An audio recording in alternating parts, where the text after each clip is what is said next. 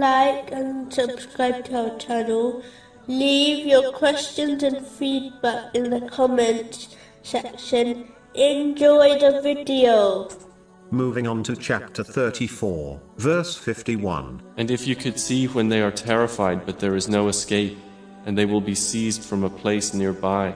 People will be commanded to cross the bridge, which will be placed over hell, on the day of judgment. This has been discussed extensively in Islamic teachings, such as the narration found in Sahih Bukhari, number 6573. It warns that extremely large hooks will be on the bridge, which will affect people to the extent of their deeds. Some will be flung into hell by them. Some will be subjected to great torture before they cross the bridge. Others will only face minimal injury from them. And finally, the righteous will not be harmed by them. Another narration, found in Sahih Muslim, number 455, warns that the bridge is narrower than a strand of hair and sharper than a sword.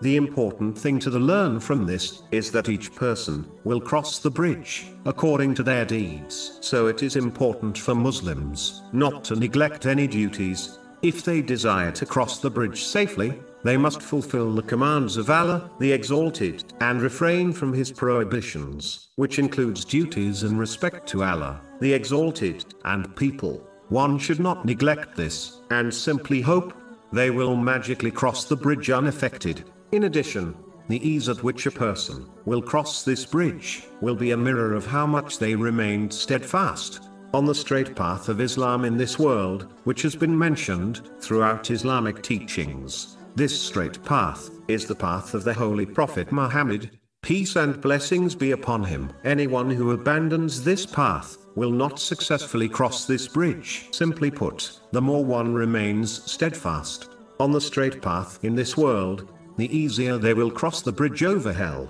on Judgment Day. The straight path has been made clear in this world, so Muslims are left with no excuses from following it, thereby ensuring they safely cross the bridge on Judgment Day.